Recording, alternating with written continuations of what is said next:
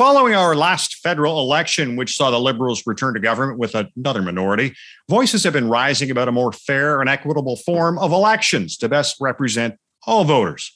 Does Canada need electoral reform right now? Hello and welcome to the Unpublished TV. I'm Ed Hand. We're coming to you from a remote location and practicing physical distancing to enhance safety. In 2015, then Liberal leader Justin Trudeau said if he won that election, it would be the last vote with the first past the post system. Well, we've had two elections since that claim, and both were first past the post. When you look at the numbers from the last election, Trudeau won with the support of just 20% of voters, 1 in 5. Not exactly a rousing endorsement. In Europe, New Zealand, Australia, they have various forms of electoral reform, whether proportional representation or ranked ballots. Our unpublished .vote question asked you, do you support electoral reform in Canada?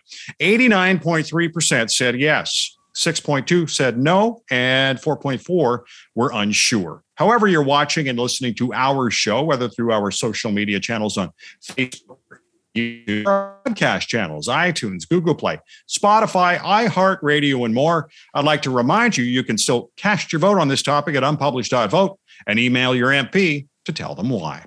Now, joining us to discuss the issue of electoral reform, I'm pleased to be joined by Duff Conacher, co-founder of Democracy Watch. Katrina Miller is the program director of the Broadbent Institute. Rael Laverne is with Fair Vote Canada. And Carl Narenberg is the parliamentary correspondent with Rabble.ca. And I thank all four of you for joining us to talk about electoral reform. And we'll start off with you, Katrina. Does our electoral system need reform, or is it just the smaller parties that are calling for it? Well, I think that when we look at the engagement of voters, we can see over the last 30 years that our turnouts are getting lower and lower. And we're also seeing a greater prevalence of minority governments. We're seeing a greater prevalence of governments that are in false majorities when they are in majority. And all of this shows that there's a disengagement in our electoral system that is actually very dangerous to democracy. When we look at other countries that have put forward electoral reform in the form of proportional representation, what they experience is higher engagement levels and, frankly, better democratic representation of the public. Rael, how is proportional representation more democratic? Well, more democratic, you have to understand how votes translate into seats under proportional representation. I like to think of, as an example, you bring 10 different ridings together, and then if 20% of the votes in that 10-member district go to Party X, then Party X will get 2 seats. And what that means is that if you're voting for a losing candidate in your district now, or if your vote isn't needed in that district, under proportional representation, that vote would transfer to somebody else to make sure that somebody from the party that you support gets elected. So what you end up with in this fictitious example of a 10-member district is that about 90% of the votes will actually help to elect somebody of your choice, whereas right now it's less than 50%. Now, just to follow up on that, you have 2 votes, and while one person is a candidate in the election, the second person is appointed by the party, is it not? You're thinking of the mixed member proportional system. My Okay. example doesn't specify how you would elect the members. In my model, in the image that I have in my mind right now, you're actually electing 10 nominated candidates from different parties, and you get to choose which of the candidates you want to vote for. Duff, how can electoral reform increase local accountability? Well, many different systems of electoral reform would mean that essentially members that are elected would have to be trying to win the support of more voters on a local level than they need now in order to win. But the overall issue, I think, really with electoral reform, not just voting system reform in terms of changing how votes are counted, but other reforms as well, is that especially with changing how votes are counted, there's just a strategic and tactical barriers that are very difficult to overcome. And it's easier to win some other changes that are also needed, which is, for example, an honesty in politics law, so that misleaders who bait voters with false promises in order to win more seats in our first past the post system are penalized. And also we should have a right to vote, none of the above. But in terms of changing the way votes are counted, in terms of the number of seats that each party gets, there are some serious barriers that are really difficult to overcome in our current Canadian context, especially at the federal level. And what are those barriers? Well, the main thing is that people are worried about small parties that are on the fringe getting power in Parliament that would be undue power. And so things like, in the current Canadian context, the People's Party of Canada, who has a leader who is, I think, the most Trumpian party leader in Canada, more Trump-like than even Jason Kenney or Doug Ford, is worrying to people who would see, well, that party, the People's Party of Canada, got 5% of the vote.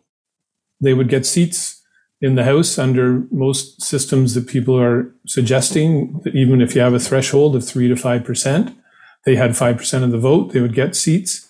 A threshold may not even be legal or constitutional, could be challenged by a small party, and based on past case law, I think the Supreme Court would actually rule that you can't have a threshold, that if someone votes for a party and you have a proportional system, that party should get seats. Of course, the party would have to get a percentage of the vote that would allow it to have a right to even one seat.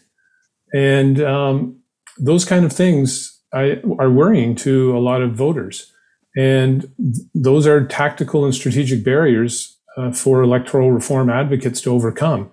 Whereas a vote for none of the above and honesty in politics law and other reforms to government, democratic reforms like requiring ethics and requiring transparency and waste prevention, those don't have those same kind of downsides that worry people.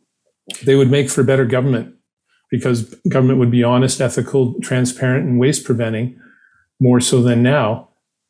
The issue of making it more representative brings up these issues that are difficult to overcome because of the worries of people. And I know that you can point to other countries and say, well, these problems could be solved with thresholds and things like that. But again, a threshold of winning seats in Parliament by getting a certain percentage of the vote may not actually be constitutional in Canada. It's something Democracy Watch has called for a long time, which is that that question should be referred to the Supreme Court. Would a percentage threshold under a proportional system be constitutional before the change is made, so that we know what we're getting into in terms of the kind of parties that could be represented in the House? You know, Katrina, the People's Party of Canada seems to be almost the boogeyman when it comes to PR or even ranked ballots when people are talking about electoral reform. But on the other side of the coin, if they obviously get the votes, despite their platform, et cetera, is that not still democracy? Yeah, it is. And I mean, I think that the evidence of what happens in other proportional representation systems about whether or not there's a takeover of extremist parties, the evidence shows that, in fact, that's not what happens in these systems, because these systems encourage, in fact, demand negotiation and collaboration amongst many parties. Those extremists actually tend to be somewhat more marginalized in these systems. So, even if they do get a couple of seats, they actually don't get anywhere close to a balance of power. And we also have to remember that our current system and many first past the post systems have, in fact, put what might be considered an extremist in place. Bernier almost won the conservative leadership. Trump just spent 4 years in office as president of the United States. So our first past the post system doesn't do a very good job of keeping extremists out of office. And a proportional representation system would, in fact, demand collaboration and coalition style governments amongst the politicians that are put into office.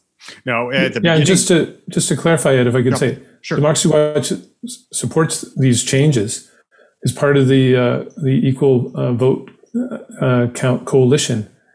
I'm just talking about strategic and tactical barriers that are there. They are difficult to overcome because of these worries and the difficulty of educating enough people about how these worries are not justified. They are just serious barriers as a result in Canada and in the current Canadian context, especially at the federal level. Hop in there, Rael. Yeah, well, first of all, the issue of thresholds is one that we debate a lot in Fair Vote Canada. Personally, I'm not in favor of it. But the reason I'm not in favor of it is that all of the regional systems that have been proposed for Canada, whether it's mixed member proportional or STV, they've got natural thresholds at the regional level, which are absolutely sufficient to keep extremist parties from winning large shares of the seat while allowing them a certain number of seats, which I think is totally democratic. So it's kind of a good compromise, I think, to do it that way. The other thing I would point out, I agree with Duff that getting proportional representation is a huge challenge. I mean, we've been at it for 100 years. We still don't have it. But I wouldn't say that the fear of extremist parties, despite the fact that this is the argument put forward by the Liberals currently federally, that's the major issue. The major issue is the huge conflict of interest that politicians are in when they're elected under one system and then you ask them to change the system. So you need to find a way to get around that conflict, which is why I would advocate, Fair Vote Canada advocates, a citizens' assembly that politicians commit in advance to respect the results of what the assembly would have to say. Now, Carl, you had a very interesting column not long ago regarding electoral reform and how it exposes regional divides. It seems that we have even bigger divides right now after that last election. So the strongest argument I think I would make for the mainstream large parties is that they have an interest. The Liberals and Conservatives both actually have an interest in changing our electoral system. So the argument about fairness to the smaller parties isn't going to really influence Liberals and Conservatives, the two big parties that have always had all power federally in Canada. But the argument that all their efforts in regions where they do very poorly are go for naught or just a total waste would be rewarded under a somewhat modified system could help. The fact is that the Liberals got in Alberta and Saskatchewan combined, they got 2 seats out of the total number of seats in those two provinces. And in the Greater Toronto area, which has something like 54 seats, the Conservatives got 5 seats. And the Liberals got all the other seats, 90% of the seats. The Conservatives got something like a third of the votes there. And they got altogether 5 seats, a far, far lower percentage, and none in the actual city of Toronto. And of course, the NDP was completely shut out. But we won't preach here in favor of the NDP because the mainstream parties don't care what happens to the NDP. We should say that what happens is that the parties become, by force of the system, too regionally focused. And the one party that makes out like a bandit in our system is the party that's exclusively regional, the Bloc Québécois. A party committed to splitting the country in two, committing to the separation of Quebec from Canada, that says that it cares nothing about the rest of Canada. Its only reason to be in Parliament is to act as a voice for the Quebec government and to promote exclusively the interests of one province. I love Quebec. I come from Quebec. I speak French fluently, but that sort of party sure should have its place in Parliament, but it has an exaggerated place in Parliament. And I'm sure both the Liberals and Conservatives actually would rather have more NDP members than Bloc members, because the NDP is a national party that plays ball, that has the national interest at heart. But our system disproportionately rewards those people because they concentrate geographically. Our system favors rocks and trees and geography over people and over a broad distribution. Let me just say one thing quickly. The Germans had to reinvent their democratic system after World War II, and they thought hard about it. And Germans have explained it to me that one reason they adopted the half and half system, half our system and half proportional, was that had they not, even in the old West Germany, never mind the new part that they incorporated later on, the Social Democrats, the party, the moderate left, would have been 100% in northern Germany along the North Sea in the area that happens to be more Protestant. The Christian Democrats would have been in the more Catholic part of the country, 100% in the south. Neither party would have any seats in the other territory. The country would be then divided north-south, a northern party and a southern party.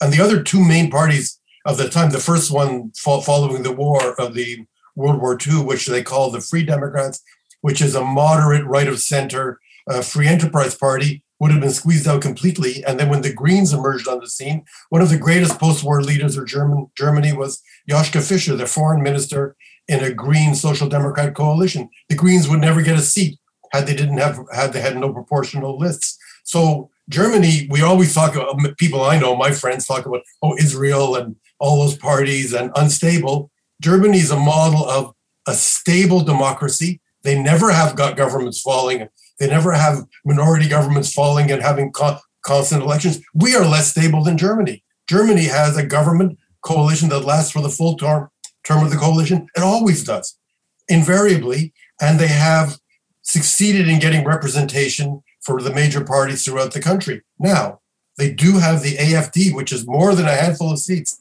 It's 10%. They did rather well, but they are managing to control them and managing to deal with them. And maybe better to deal with them inside the Bundestag and Parliament than having them out in the street. They force them to be less violent and less crazy and more respectable because they want to be part of the parliamentary system. So it is an awkward situation because you do have, since the incorporation of East Germany, an anti-immigrant sector of the population, people who are attracted by that kind of ideology, and the AFD does well in that part of the country. By the way, the AFD would be in anyway. That's called Alternative for Germany. The AFD, they would have gotten in anyway because they managed to win regional seats, so they would have gotten elected nonetheless. But I think that a situation where we have whole parts of the country painted one color, we have all of Saskatchewan entirely the same, all of Newfoundland save one seat, entirely the same party, all of PEI save one seat, entirely the same party, all of the huge area of Toronto, Greater Toronto, has more seats than any province aside from Ontario and Quebec. And in the Greater Toronto area, you get 5 miserable seats for the Conservatives, 0 for the NDP. That is the problem. That is the dysfunction, and that could create it already creates a parliament where conversation is too based not on interests and policy and good of the country, but on regional interests. We already have that problem in our parliament, and it could get worse. I mean, I'm old enough to remember when the Bloc Québécois managed to slip in as the official opposition. They ran seats in one province, and they were the official opposition. There's something wrong with the system that gives the Bloc Québécois the role of the official opposition. And that's what's fatally flawed about our system. Katrina, proportional representation can be complex. Obviously, it's different than what most people have had here. We've had the lowest voter turnout in the last election. And if people can't figure out or be engaged with what we have now, what's to say that PR is going to engage them more? Because it's going to mean more thinking. And I hate to say it, but people, when it comes to politics, it just seems people are lazy about it these days. Yeah. So what some people will assume is laziness, I actually assume is disenchantment with politics. Disenchantment because their interactions with it haven't actually elicited much result for them.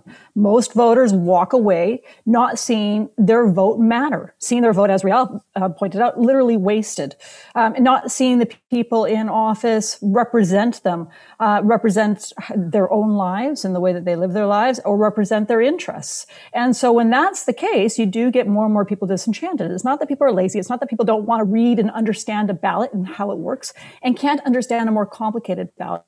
It's that they don't understand that this process is actually going to have any real impact for them. This is why when proportional representation systems are put in place, you actually do see higher voter engagement and turnout by 5 or 10% in many systems. You also see greater inclusion of people who are racialized or otherwise marginalized in society. A greater proportion of those elected and who sit in parliaments are women. And so we see overall a better representative government come from proportional representation systems. And with better representative governments, you're going to get better engagement, not just in the election itself, but in all aspects of governing. Those people who feel that they have political representatives that actually represent them are more likely to talk to those representatives about their concerns, to call them up, ask them for solutions.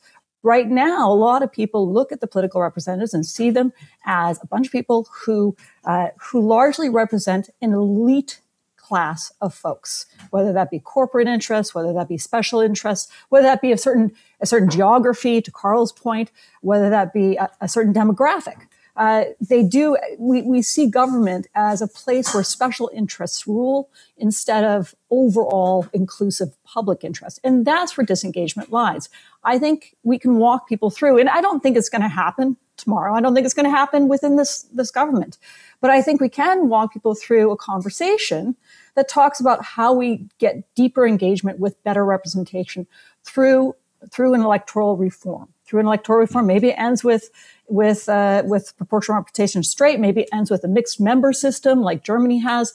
Whatever it be, we need to have that conversation. Because what's clear, and what's been pointed out here, is that our voter engagement, our turnouts are falling.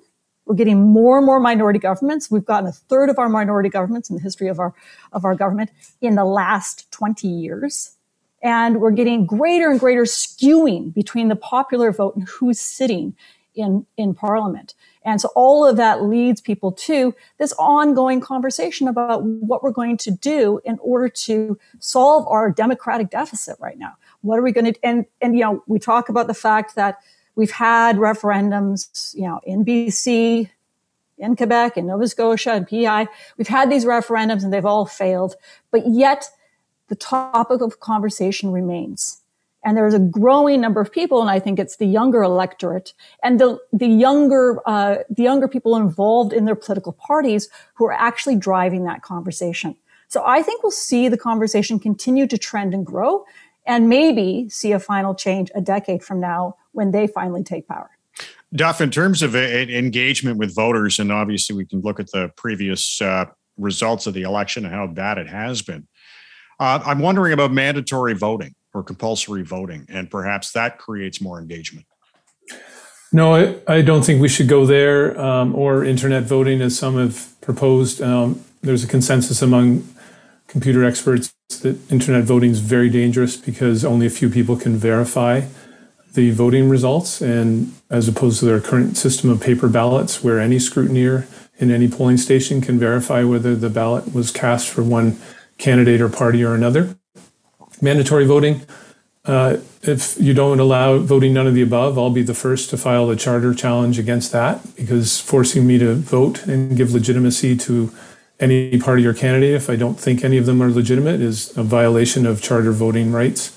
We can do these other changes. An honesty in politics law, where people can't make false promises to bait voters to vote for them, and voting none of the above, and changing the voting system to something that is more proportional, which the Inter-Parliamentary Union, which is an association of parliaments from across the world, says is the best system, and Canada belongs to that association. Those would all increase voter turnout back to the 75 to 80% levels we saw in the 80s and 90s. And I don't think there would be any case for mandatory voting after you make those changes. Voting system reform won't make government more honest, ethical, or transparent, or waste preventing. There's no evidence of that from any other jurisdiction, but it will make it more representative. And that's why we need these reforms. We also need all those other reforms, because those are also major reasons for people turning off politics, because they are baited with a false promise to vote for a party, don't get what they want, even when their party wins, and then watch big business doing secret deals behind closed doors with politicians again and again, and lobbyists and party insiders getting favors and money flowing to them. And that's why you need transparency, ethics, and honesty reforms, along with voting system reform and also waste prevention reforms. So hopefully we will move forward with something. But another tactical barrier is ranked ballot, and we just saw the Liberal leader in Ontario, Stephen Del Duca, say he'll make electoral reform a priority, will resign if he doesn't keep his promise. But he's putting out ranked ballot, which favors his party, the Liberals, as the system. And a lot of experts will say, well, that's an improvement, and he'll hide behind that and move forward with a reform that really helps his party. So it is another tactical barrier and strategic barrier to getting a proportional system that would more fairly represent voters' intentions and wishes across the board. The honesty in politics law, I think we might not have any any more politicians left if we brought something in like that, but it would be certainly interesting. In terms of the ranked ballots, and obviously Prime Minister Trudeau has come out in favor of that, Rael, and Duff pointed out that it favors the Liberals. How is that? How does it favor them? Well, it's because of the way that votes are counted and the way preferences are taken into account. If Conservatives' second choice is Liberals and NDP's second choice is Liberals, then that tends to favor the Liberals in terms of electing more people. So one could imagine a situation where the Liberals really strongly sweep the seat count, despite being the first preference of only a third of the electorate. So the system, and there have been a lot of simulations that tend to show that the Liberals would be the main benefactor, the Conservative Party would be the main loser. And I think the fact that it is so strongly that favors one party so much more than the others is one reason why this is not as threatening as it might otherwise be, because if there's no social consensus for a change, I don't think it's going to be lasting or that it's going to take place. So the Liberals can talk about ranked ballots all they want. I don't think it's going to happen. Trudeau himself has recognized that. He said, I'm not going to touch it because it would be seen as a Liberal plot. If I can go ahead, Carl. I just wanted to leap in on a point, go back to what Katrina had mentioned. She said, we've had more minority governments recently than we had in the past as voter engagement has declined. I'm not sure they're connected, but I would want to say that that's an odd thing to say in a funny way, because another voting system, not ranked ballot, but anything that is partly or more consistently proportional, would inevitably not lead to majority governments. I mean, New Zealand is an example of a country that has switched to a proportional system because their government, their Labour government, did what Duff is arguing against. They broke their promise. In fact, it's not so much they didn't implement what they promised. They implement something completely off their program. They brought in an austerity program that they never mentioned. After that, the people of New Zealand said, we're not going to give a government a majority. Then they can run on one platform, and then they can implement a completely different platform. So they changed their system because they did not want majority governments. But I would argue that one reason that to get electoral reform, you've got to get the people in the larger parties, the politicians in the larger parties, the operators in the larger parties, and the people who vote for the larger parties traditionally and support them to see their interest in it. Again, to go back to the exaggerated support for regional parties, we have that example with the Bloc Québécois. One reason why we consistently have minority governments is that we already always had the NDP as a third party, or traditionally the CCF, then the NDP, and we used to have Social Credit occasionally and others. But now we seem to be getting this block of seats for the Bloc in Quebec, which takes them off the table, which raises the bar for getting enough seats to a majority much higher. If you're going to take 30 seats in Quebec off the table, then you're going to have to get a much higher proportion of the remaining seats to get past 50% plus one. And again, that's an argument. We're seeing the beginnings of regionally based parties in the West as well. Our system creates a great opportunity if you want to be a regional party, a regionally based voice, if you want to not even bother to run throughout the country, and you want to operate that way and represent tendencies that split the country apart and create national disunity.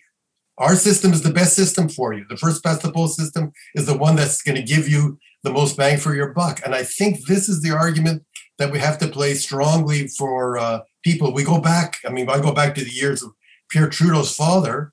Interestingly enough, in the Liberals of those days, there was one election they were shut out completely. They had one seat in Manitoba. That was our entire Western.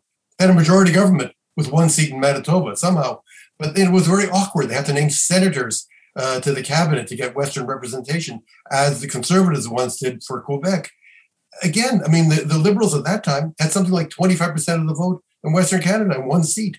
They didn't care at the time. It didn't bother them. But as time goes on, it erodes a sense that we have a parliament that is really considering the country as a whole and is looking at issues on the basis of huge crises, of climate change, of social inequality, of the plight of precarious workers, of Indigenous reconciliation. of economic productivity and growth. Rather, it's everybody looking at it from their parochial regional interest rather than from the point of view of how do we deal with the huge challenges for the whole country. And that is the challenge, I think, for those who advocate electoral reform, is to make it an essential project for the country as a whole, not a project to give the NDP more seats or to get the People's Party of Canada seats in Parliament. The Liberals, Conservatives couldn't give a hoot about that, but they do. Enough of them in those parties do give a hoot about having a coherent national politics. Katrina, I'm wondering if part of the problem is and I read this, an interesting article from David Moscrop, that our parliamentary system is built for two parties and not five. Does that have any validation for you? I think it does. I mean, in fact, it allows me to clarify Carl's question around the minority parliaments issue. We have had 4 minority parliaments in the last 20 years out of 12 throughout our whole time as Confederation. And I think that what's interesting about that is, it makes us question whether or not we need a majority for stable government, because clearly we don't. We've been able to make some really important decisions with minority government. We aren't situated structurally to make minority parliaments or coalition governments work because of our first past post system. We still see a lot of divisiveness in these parliaments. You see a lot of unwillingness. You don't see good structures to have parties work together and to come upon mandates together. Certainly they work together in committees, but to actually form mandates together for government. And I think that, we're seeing our system go towards wanting to have more parties represented in Parliament, but without a structure in our electoral system and our structure in our parliamentary system to actually make the best use of that, to make sure that the conversations and the decisions that are made in that government, in that system, reflect what people want. So yeah, we're in a system that works really, really well when you have 2 parties. Not so great if you have 4, 5, 6 parties and all of them starting to gain vote shares that really are of a level where they should have seats in Parliament. Well, folks, that's a great discussion on electoral reform. We're out of time, but excellent discussion. I want to thank our guest today on Unpublished TV, Duff Conacher. He's the co-founder of Democracy Watch. Katrina Miller is the program director at the Broadband Institute. Rael Laverne is with Fair Vote Canada. And Carl Narenberg is the parliamentary correspondent with Rabble.ca. Coming up on the next Unpublished TV, is it time for the federal government to pull the plug on the Canada Recovery Benefit? Thanks for watching Unpublished TV. Stay safe. I'm Ed Hand.